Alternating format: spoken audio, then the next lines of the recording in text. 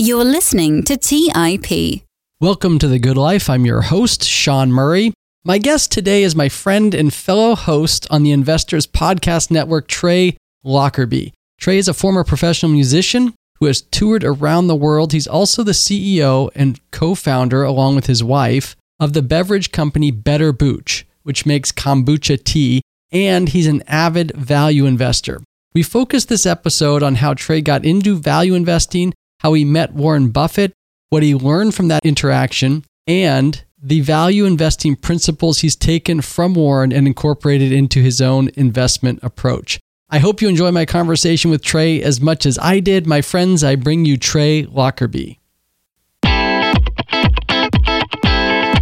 You're listening to The Good Life by the Investors Podcast Network, where we explore the ideas, principles, and values that help you live a meaningful, purposeful life. Join your host, Sean Murray, on a journey for the life well lived.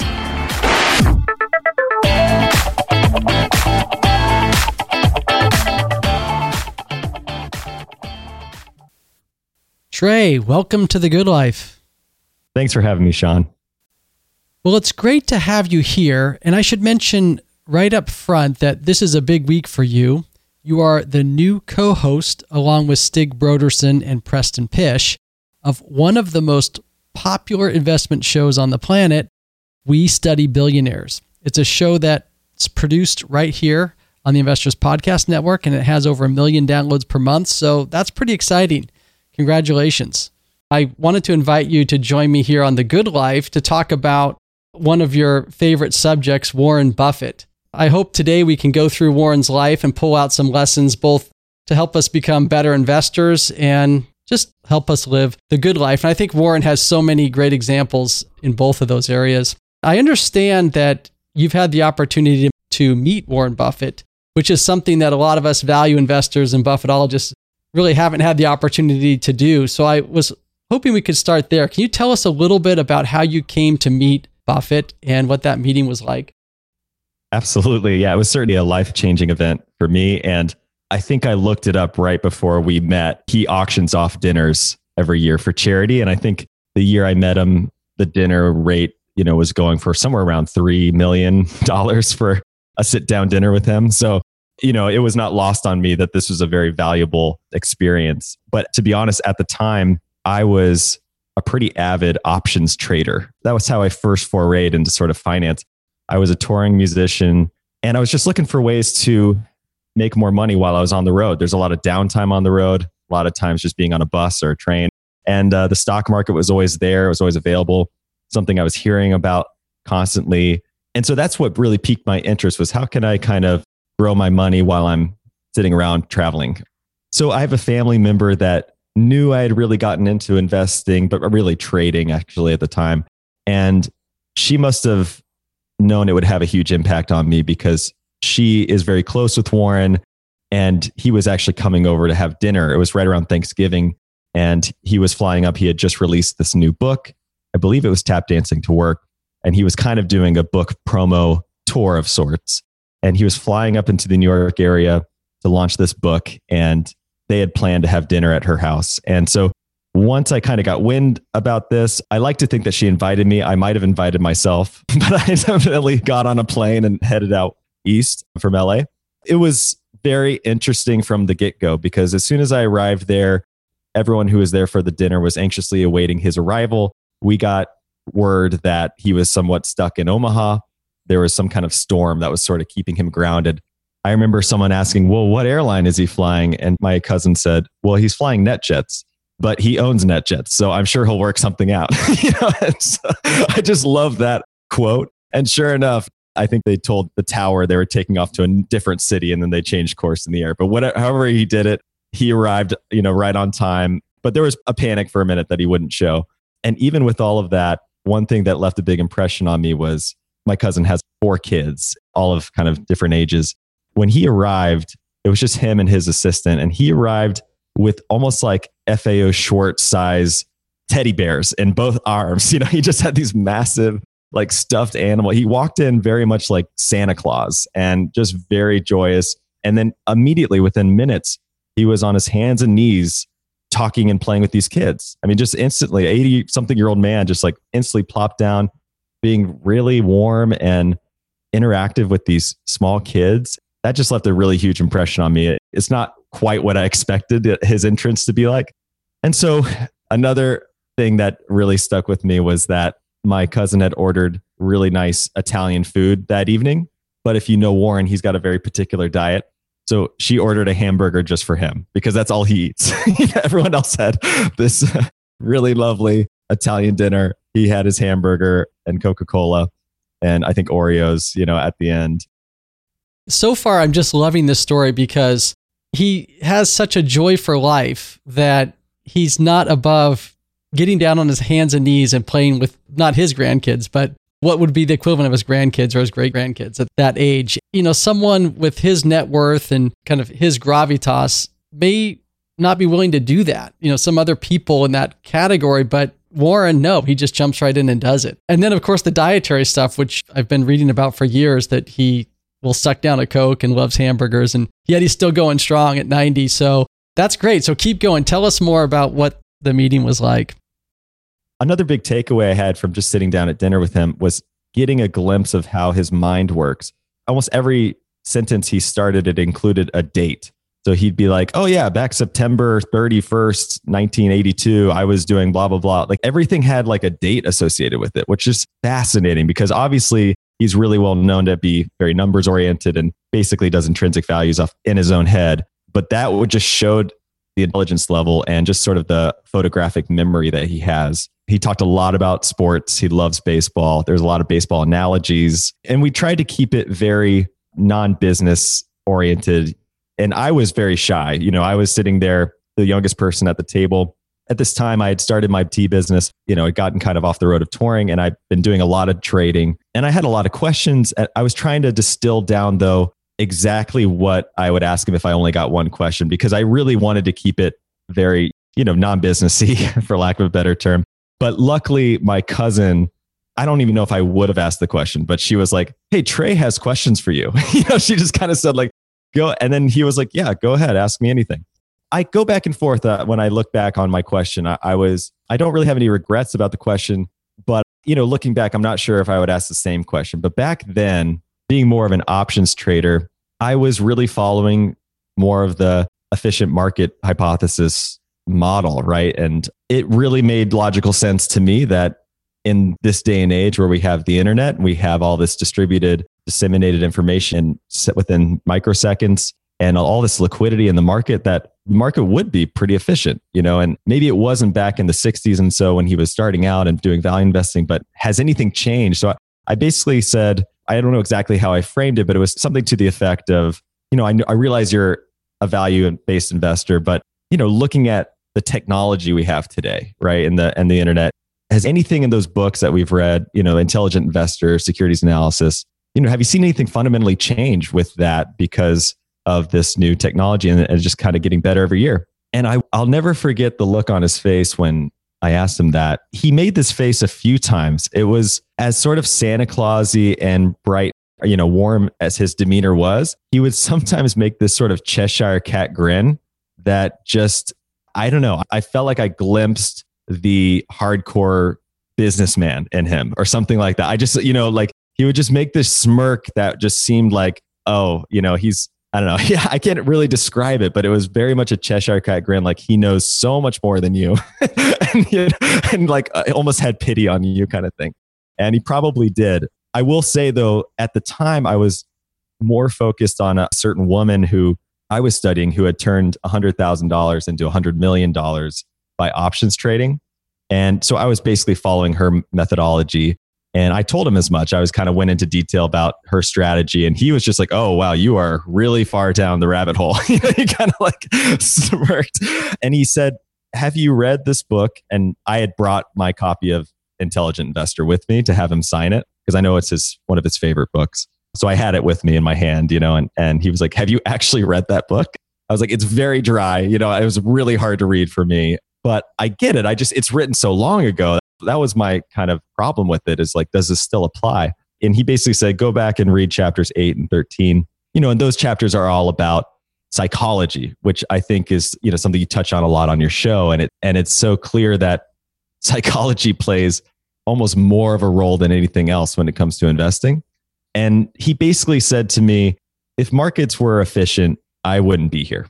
And he basically clarified by saying, I think that markets are usually efficient, but there are periods of time where the inefficiencies come out to play, and it's all usually psychologically driven. He also gave me the name of another book. He was a big Adam Smith fan. So I don't know if you see behind me, there's a book called The Money Game and then another book called Super Money. He recommended both of those books to me to go read, which I immediately did. And, from those books, just the way I kind of wrap my head more around the inefficiency factor with the market. Funny enough, not that long after, that smirk just kind of stayed with me, right? Telling him, hey, this lady turned 100,000 into 100 million, and his smirk at that. And I went back and just did the math because we had about a 3-hour dinner. Roughly, Berkshire made 100 million in that 3 hours, right? So his company generated basically 100 million during the time of that dinner.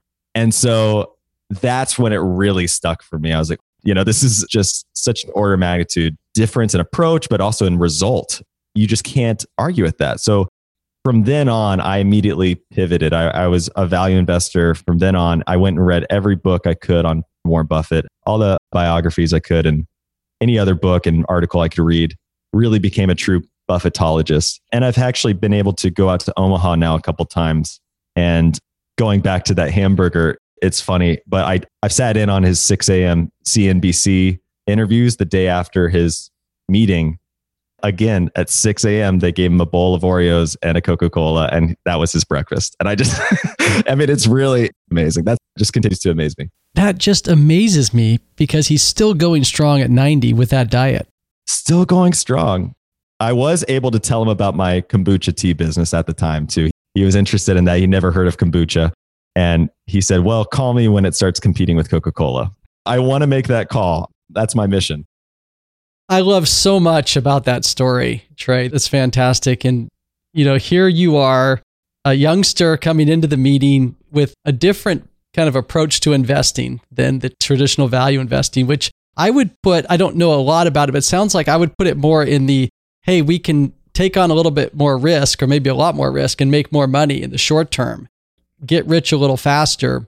And that's something I can relate to. It's something that an approach that I believed in earlier too, in the .com days, the first .com bubble and investing in internet stocks and things like that. And as a young person, I think we get impatient. We want to build wealth, but we want to build wealth now.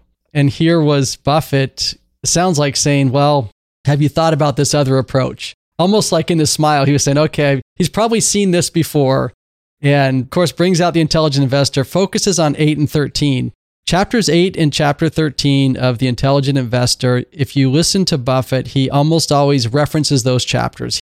He does admit that the other chapters are somewhat out of date. It's not that the information in there isn't still valid. It's just all of the examples are older companies.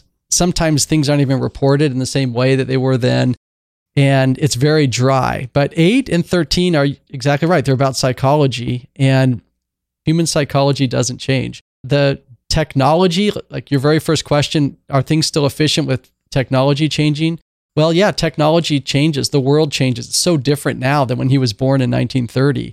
But what hasn't changed is the idea that psychology and temperament and patience and thinking about the market, owning stock as owning a company and not just a ticker symbol, that stuff doesn't change. What great wisdom. And it got you turned around and coming back to value investing, which I think was a good move on your part. So that's just wonderful.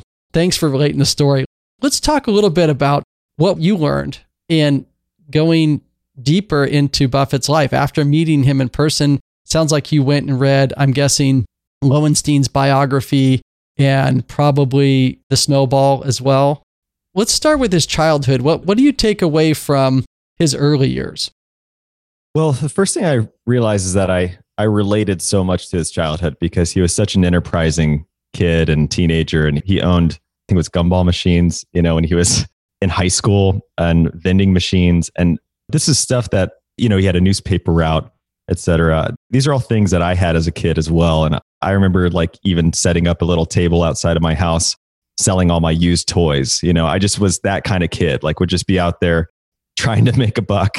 And I really related with that. I loved that.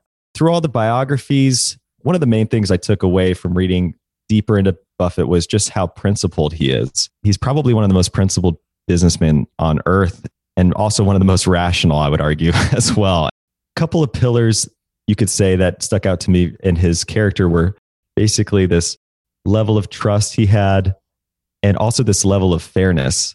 If you read up on the Buffett partnerships he started, I think it was in the late 50s, there wasn't even really a management fee. I mean, he made sure that the participants in the partnership got value. They got their yield, and then he would start collecting beyond that. That was unheard of back then, and it's still unheard of today.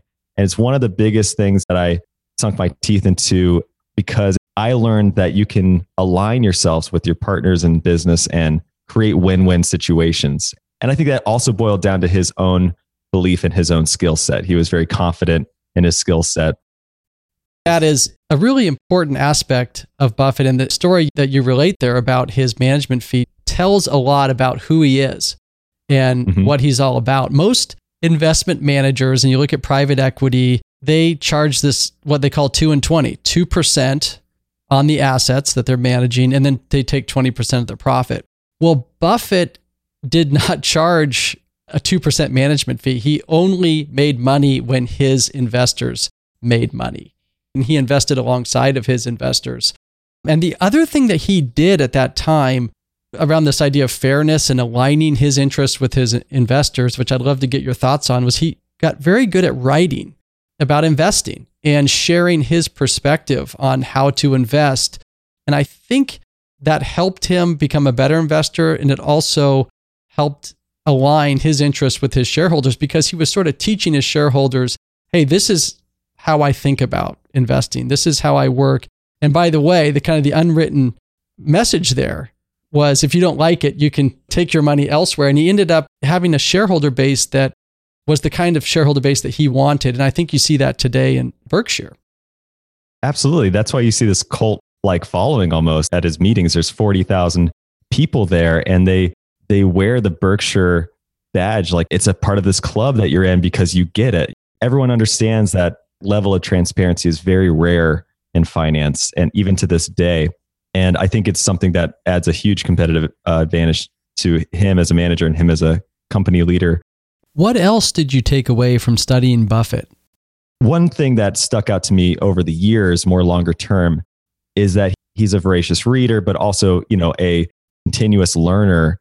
He's able to change his mind when the facts change. And I found that to be incredibly advantageous as well for him. So, for example, when he started out with Benjamin Graham, working under him after his study at Columbia, he had that cigar butt approach, right? Where he was basically trying to find nets that, you could sell off all the assets and make more cash than the company was currently worth, and found that to be a means to an end, and was able to, was actually doing quite well with that approach. But even then was able to shift his perspective and buy more wonderful companies at a fair price than fair companies at a wonderful price, which is, something he likes to say. And a lot of that he attributes to his partner, Charlie Munger. But in reality, you have to give him credit for being so open-minded that he, even being a successful stock picker, was able to shift his approach midstream, basically. Yeah, that is a great quality and an admirable quality, and something that's really served Buffett well through the years. That if you look at his mentor, Benjamin Graham, who, as you mentioned, used this cigar butt strategy, which, by the way, cigar butt comes from this idea that when you find a cigar butt on the ground that's just for free, you can sometimes, just light it up and get a couple puffs, and didn't cost you anything, and you got a couple puffs. That's sort of what Graham's investment style, the net style, was all about. And Buffett comes along, and at a certain point, and maybe it is the influence of Munger, I think he partly does attribute Munger to expanding his horizons in this way, but he starts to look at companies that aren't just net. One example that stuck out for me was Disney, because he ended up buying Disney in the 60s. when you looked at the balance sheet of Disney at the time, it wasn't a net, but it had the backlog of film, the movies of Bambi and these other just incredible animation films that were woven into people's memories and childhood and whatnot. Buffett thought, well, there's an asset. It's intangible. It's not on the balance sheet, but it is formidable. The other thing he would say is, would I want to compete against Disney? Would I want to compete against Coca-Cola? You get this sense of the value of the moat or the brand. And he started to incorporate this. And it's not a trivial thing that he was able to grow into that thinking, right? Evolve into that thinking. That's something that we can all learn from. I think value investors right now are kind of struggling. Like, do I need to evolve, right? Because value has had a tough string. Do I need to evolve and think about, evolve my own strategy? And if only he didn't sell his Disney position, right? I mean, I think he bought his position for about $2 million and sold it for $4 million, but it would be worth like $16 billion or something insane today. But, speaking of that though, it brings to mind part of the way he earns trust. If you read his partnership or his shareholder letters, you see that he leads with his failures, right? And he's very upfront about his mistakes by, omission or commission. He says it's basically this way of building trust by saying, look, I'm human. I'm going to make mistakes. I definitely shouldn't have done X, Y, Z. But hey, to some degree, he's able to do that because they seem to do well every year, and it kind of offsets. It makes it a little bit easier. But you're right. I mean, one thing that I think is very similar to what's happening right now is he was very anti-tech, during the dot-com bubble in the 2000s or the 90s, leading up to the 2000. He was getting laughed at. He was basically getting laughed out of the room. Here he was buying railroads and things like that. He was not participating in getting the same kind of returns that all his, other managers were getting. But man, as soon as the dot-com bubble burst, value picked up and he outperformed and had the last laugh. And I think a lot of value investors are struggling with that same sentiment right now, is just, when is value going to pick back up? That's a really good point. If we were just to kind of dig into that a little deeper, I was always surprised that when he met Bill Gates was running this little company out near me in Redmond, Washington called Microsoft. It was fairly big at the time, but it hadn't totally taken off.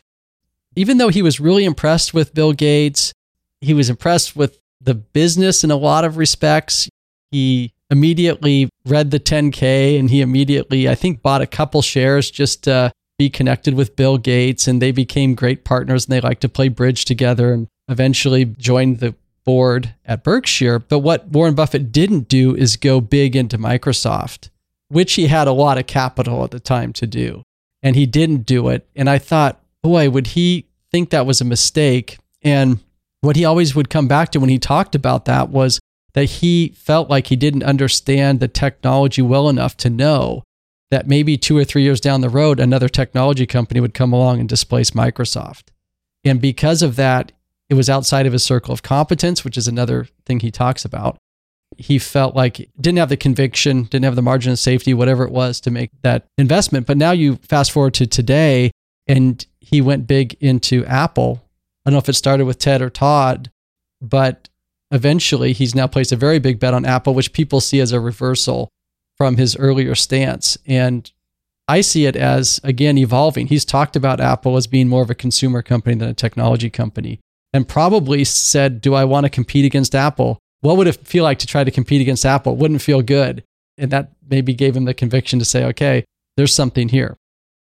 You could argue that at 90 years old, his bet on Apple is the greatest trade of all time too. So a lot of people are out there saying he's lost it. He's in his 90s. He's, yeah, he continues to surprise. I think as predictable as he seems, he continues to lead in typically almost a contrarian way. When the market crashed early in March, I thought to myself, okay, this is when Warren Buffett, who at the time was sitting on $130 billion in cash, this is when he's going to clean up and ride off into the sunset, right? This is going to be his last magnum opus to sail off. And he really didn't, and he's since come out with a few big plays, and he got front run by the Federal Reserve a little bit as well. But it was just interesting, his contrarian approach. And he's sometimes doing what you least expect. I think his Apple investment at the time was completely surprising to everyone. His airline in recent years, his airline bet was a complete 180 from what he had been saying for years. And then most recently, and this is probably a Ted or Todd, but they just put money into a gold mining company, which, Buffett, that's a complete 180 again. So that's what I'm talking about when, the facts change, his mind changes. And even at 90 years old, to think you can't teach an old dog new tricks. I mean, this guy is continuing to innovate in his own style and outperform. That's a great quality. And I chalk that up to an independent mind. Someone who believes in their own thinking. And not that you don't check yourself and check your thinking against reality and all that, but when you've got a conviction, you've got belief in your own independent thinking. And he says this is a key to being a good investor, is you have to be able to think independently. And part of that came from lessons he learned from Benjamin Graham, who very much thought the same thing. And Benjamin Graham had a great line that Buffett often quotes. It says, "You are neither right nor wrong because the crowd disagrees with you." That's something we can all learn from, because we are so susceptible. Wall Street is so susceptible. Many investors are so susceptible to this this herd mentality. And if you want to outperform the market, if you want to find those inefficiencies, then you're going to have to stake some investment that goes against the grain. He's a wonderful example of that. Not to mention that he lives in Omaha, Nebraska. I mean, another contrarian play, right? Like, had this early career on Wall Street, up and rooted his whole family back to Omaha, away from the noise, away from all the excitement of Wall Street, and grew this really under the radar, this massive conglomerate for many years without even most people recognizing it. I just love that. He still lives in the same home he bought in 1958. Another thing from reading into him a little bit deeper was how frugal he really was. So Trey, one thing about his childhood that stands out is he liked to earn money. He was very good at earning money. He wasn't good at spending money. And that wasn't where his enjoyment was. It was all about the joy of building it. Can you talk a little bit about that? Exactly. That stood out to me when I was reading Carol Loomis's book, Tap Dancing to Work. Carol, who was very close with Warren, spent a lot of time with him, tells this story about walking down the street with him. He had to stop and make a phone call at a payphone. He pulled out a quarter, but the call only cost 10 cents. So he went to somewhere local and broke the quarter down to 2 dimes and a nickel to go make his phone call. I mean, this is a guy who's worth millions of dollars, could just easily put that quarter in the machine and make that phone call, and instead went and got change for his change. What a great story. And I think part of what's going on there in his mind, and he shared this, is the way he thinks about compounding, right? So when he goes to spend, I don't know, $1,000, $10,000, or even $5, he doesn't see $5 today. He sees the compounding result of that money being compounded at what he knows he can invest it at 15, 16%. In his record has shown that he can. It doesn't take that many years in the future at that compounding rate to have a small fortune in your hand. And so he sees the world through compounding. That's something I've tried to do more, and something I've taken away from Buffett and tried to do more when I think about my own spending, is to think about the dollar today, not as a dollar today, but what it will be in the future based on compounding. That's a great point. I mean, just with this last example, running the math, it's, if he spends 10 cents, if he's able to get 20% returns, which is typically around his average over the next 30 years, that 10 cents could grow to $23, almost $24, right? So he's looking at that phone call like, this is a $24 phone call, right? It's not a 10-cent phone call. Yeah, and not many people in the world think about it as a $24 phone call. Most people think of it as a 10-cent phone call, and therefore you drop the 25 cents in there, you forget about the 15 and move on. But that sets him apart. He doesn't think that way. You've got a show coming out called Intrinsic Value. Can you talk a little bit about intrinsic value, what it means to you and what you've learned from Buffett there? Absolutely. So that's really the main takeaway over everything else that I've learned from Warren Buffett, was that when it comes to investing, what I found to be somewhat of the holy grail of investing in his mind was being able to determine the what he calls intrinsic value of a company. If you read every book on Buffett, this comes up all the time, and they continuously reference intrinsic value, intrinsic value. They really never tell you how to do it. I felt a little bit like Siddhartha in that book, like on the search for enlightenment, right? I was just sort of on this journey to figure out, how do I calculate intrinsic value? And so you can pull up some interviews. He's been a little transparent about his approach, which seems to be mostly a discount cash flow type of approach, or IRR kind of approach. One thing I love about Buffett, right, is he thinks of stocks as even a single share of the stock as the company as a whole, right? So he really looks at it like, hey, if I'm going to buy this share, it basically means I'm buying the entire company at whatever that market cap or the current value is. So I need to determine, would I buy this whole entire company at the current price? And one thing that you learn very quickly when you study up on Buffett and even Benjamin Graham is price is very different oftentimes from value. Warren likes to say that price is what you pay, but value is what you get. And I love that quote. But the journey really starts to become, how do you determine that? Much like Siddhartha at the end of that book, you kind of realize that beauty is somewhat in the eye of the beholder, right? That enlightenment can have its own meaning for different people. In that exact same way, intrinsic value can have its different meaning for everyone. And so it is almost more art than it is science. Buffett likes to also say that if you're working on intrinsic value and you have to pull up an Excel sheet, you've gone too far. I somewhat disagree with that, because we're not all equipped with his level of intelligence to do everything in our head. But what he's getting at is he even has this tray on his desk in his office that's labeled as too hard. And when he's reading 10Ks of businesses and it's over his head, or if it's not within his circle of competence, it goes in the too hard pile, which is just so amazing. Again, you see the humility, you see the humor from his character in even his day-to-day business in that way. So basically what I've learned is there's about 4 different pillars or rules to investing the Warren Buffett way. The first one is finding out if the company has great management. There's a lot of ways to do this, but a lot of times it's a qualitative approach. You can glean some information from the ratios and the numbers, but there's a certain amount of qualitative data that needs to go into that. The second pillar is finding something that has a compounding effect that can also defer taxes. So Warren likes to buy companies that he could hold for 100 years, and he says forever, right? But the idea is that these wonderful companies are just compounding machines. They continue to gain market share. They don't typically take innovation to continue to grow. One example is Coca-Cola, perhaps See's Candy is another. And there's this huge advantage there, because by deferring taxes, you're increasing your return every year. I mean, by the number of whatever your tax rate is, right? So it's a huge way to continue to compound.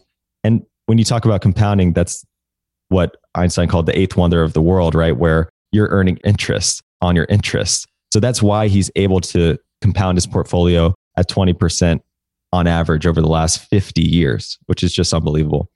The third pillar is finding something that's very stable and understandable. So we go back to that circle of competence idea. It's pretty easy to intuitively know that people are going to continue to drink Coca-Cola every year, almost no matter what the macroeconomic environment looks like. So that's just a great example of a type of stock that Warren would be typically interested in, because again, very stable, free cash flow, very predictable, and easy to sort of calculate the type of return he could expect from that. So the last pillar is the price. And that's where the intrinsic value really comes in, right? Because this is a Benjamin Graham reference, but Warren uses it a lot, where he talks about Mr. Market. This concept really blew my mind when I first read it. And he looked at the market as the salesman that comes to your door every day, knocks on your door and says, hey, I'm going to sell you this stock at this price today. You can say yes or no. And it really empowers the investor looking at the stock market that way, knowing that you have this objective decision available to you. He also likes to say that the stock market is the only place where people run out of the store when things go on sale, right? So, another quote I love, because that's really what's happening. I mean, if you see the stock market's down, but you know that there's a wonderful company there, that's raining gold, right? That's a huge opportunity for you, and you have to be prepared for those. So I found it to be this journey that I took on almost 10 years ago now, that to truly discover intrinsic value, there is really no exact formula. And that's the frustrating part of it. There's no real Excel sheet that's going to give you, hey, this is what it's worth exactly to the penny. And Warren wouldn't even advise that. I think it's a great place to start learning about free cash flows, learning how predictable they are, understanding what type of return you're looking for, what the price point needs to be in order for you to get that return, and then making some qualitative assumptions around the management and the other factors at play. That's what I ended up loving about it. So if you'll indulge me, I have this theory. I came from a music background where I did a lot of recording and songwriting and composition. And it's interesting. I've always felt, being a musician, that finance was out of reach for me and is for a lot of people. But what I kind of started to understand, especially when I started studying intrinsic value, was that it's really almost anything is just a distilling of information. So when I go into a recording studio to record a song, every lyrical word, every chord, every really sonic tone is available to me. But it's the skill or the process of distilling all of that information down to a select few items that creates something great. And similarly, Warren Buffett's approach, you have this universe of stocks, thousands of stocks available to you. And it's about distilling them down into a small portfolio that's going to outperform.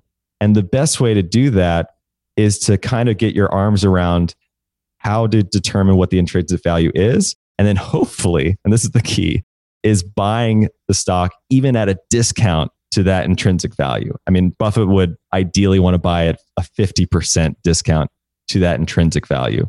It's really hard to find something like that, especially in today's market, but it does happen. Wow, there's so much there to talk about. But just to address that last point about buying at a 50% discount to the intrinsic value, that's what Buffett calls the margin of safety. And that's a really important aspect of his philosophy too, which is when you do buy at 50% of what you believe the intrinsic value to be, you've got a little margin. The price could come down further and you'd still feel comfortable in that stock. And it very well could and most likely will go down further. And when it does, you have to have the conviction to believe in the investment, which gets back to doing your own work and analysis and having that independent mind, thinking and knowing through your own inner scorecard, believing in your investment. And you can only believe in it if you've done the work and you understand it. And that's why when you follow the herd on Wall Street, or you get into an investment because your brother-in-law mentioned it, or everyone says, hey, you should invest in Tesla or whatever it is, and it starts tanking, you have nothing to stand on. But Buffett always has something to stand on. I wanted to make one other remark too about Mr. Market, because I too was really blown away by this concept and it really changed my outlook on investing. And one thing I think about with Mr. Market is, you mentioned as being the salesperson that knocks on your door. This salesperson is sometimes completely irrational. He can be just a jolly fellow at times, but he can also be a crazy fellow. I think it's the way that Buffett puts it, or Graham. Sometimes when things are going up, he's overly optimistic about how great the world's going to be, and he's only going to sell you this stock if you pay this huge premium, and you can just kind of slam the door in his face and it doesn't matter. He's still going to come back the next day. And that's something that Buffett loves about Mr. Market. And when he gets real depressed and sits around, things couldn't get any worse. And if you have a different view of the world, that's when you strike and you can pick up something from Mr. Market. That's why Buffett, as he put it when you met him, he is the testament to the fact that those moments are there. It reminds me of another quote of Buffett where he says, be greedy when others are fearful and fearful when others are greedy. And that kind of goes into that psychology and also the contrarian approach that not only him, but a lot of other value investors also take on. But to your point, I think I don't want to undersell this idea of conviction, because it is so important and oftentimes overlooked. There's a temptation after you read about Buffett and all these ways to determine intrinsic value. You can stumble upon things like stock screeners and all these things that are going to show you different things. I mean, Joel Greenblatt, another great value investor, used a formulaic quantitative approach, right? Where he just went by the numbers. And he did really well. He outperformed for a number of years. I've tried that approach. And what I found was when you take on a portfolio and you don't really know what's in it, but they're all value picks and they're based on quantitative, ratios that look good, you have no conviction when things go against you. And it's the conviction and standing in that confidence over numbers of years that is what has separated Buffett from everybody else. Yeah, it gets back to that psychology, back to the temperament and those qualities that when we started this interview, we talked about in chapters 8 and 13 of The Intelligent Investor that don't change over time and that Buffett has been such a great example of and a teacher to many of us too. His ability to write about this and his willingness and his generosity to share his thinking and his approach with others has been a great testament to his character and a wonderful legacy for all of us. Another thing that Buffett is not often given credit for is just how amazing of an operator he is of his business. A lot of people look at him like the stock picker who's reading 10Ks, and that's a portion of it, what he does. But he actually grew this failing textile business. And this is just unbelievable, right? He basically went all in on this textile business that he thought was a cigar butt, that he thought he could turn around and basically sell off assets. And it almost ate him alive. And he was able to pivot and innovate and create a conglomerate now that's worth $500 billion. One book I read recently, it's called Margin of Trust, and it talks about Buffett's style of management and his decentralized approach to running a massive conglomerate, massive operation. So he's got this office in Omaha, and mind you, his company is worth $500 billion. There's about 20 people in the headquarters office, in Omaha. He owns this network of underlying companies, and all the managers very rarely bother Warren Buffett. He gives them so much autonomy, and it's almost like, I think because of his method and his approach, he has so much respect. He has this effect where I think people don't want to let him down. He's able to pick these really great managers that are going to go, they're already self-starters. They're usually already wealthy and they usually love what they do. And they're going to go out and continue to execute. And I think that he's built this culture at Berkshire Hathaway that is a huge competitive advantage. So as an operator of my own business, it's one of the things that I actually study quite a bit. That's a really great point. Not only did he make a lot of good decisions to grow Berkshire as an operator, but he did so in a way that did not end up taking over his day. He still has protected his day. So if you go into his office today, there's no computer. A lot of time of his day is spent just reading and thinking, and he wants to continue to do it that way. And I don't know of any other CEOs of large corporations that aren't running around doing press conferences, flying all over the country to their various offices, doing the things that we think CEOs have to do, sitting in lots of meetings. He doesn't do that. He, as you said, hires good people, motivates them, inspires them in some way, and protects the time that he needs to do the things that he thinks is most important for a CEO, which is capital allocation. It's totally against the trend. Yeah, I've even seen him with his best friend, Bill Gates, comparing their calendars, right? Like Bill Gates has every meeting scheduled, every minute of the day is scheduled in meetings or traveling. And Buffett has empty pages in his calendar. They like to show that off, but it's a huge differentiator. And it's also, again, speaks to his principles because here's his best friend who could have massive influence on him, who's also extremely wealthy, but that doesn't influence the way he manages his own business, right? It's that individual thinking at play. Absolutely. Well, this has been just a wonderful conversation. I really appreciate you coming on The Good Life and sharing your stories of Buffett and your wisdom that you've picked up along the way. Where can people find out more about your show and what you're doing, Trey? Yeah, so I'm excited to announce our new show. It's on the Investors Podcast Network. So go to theinvestorspodcast.com.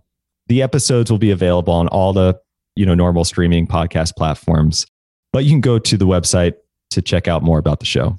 Great. Trey, thank you for being on The Good Life. Sean, I love what you're doing. Thank you so much for having me. Really appreciate it. Thank you for listening to TIP. To access our show notes, courses, or forums, go to theinvestorspodcast.com. This show is for entertainment purposes only.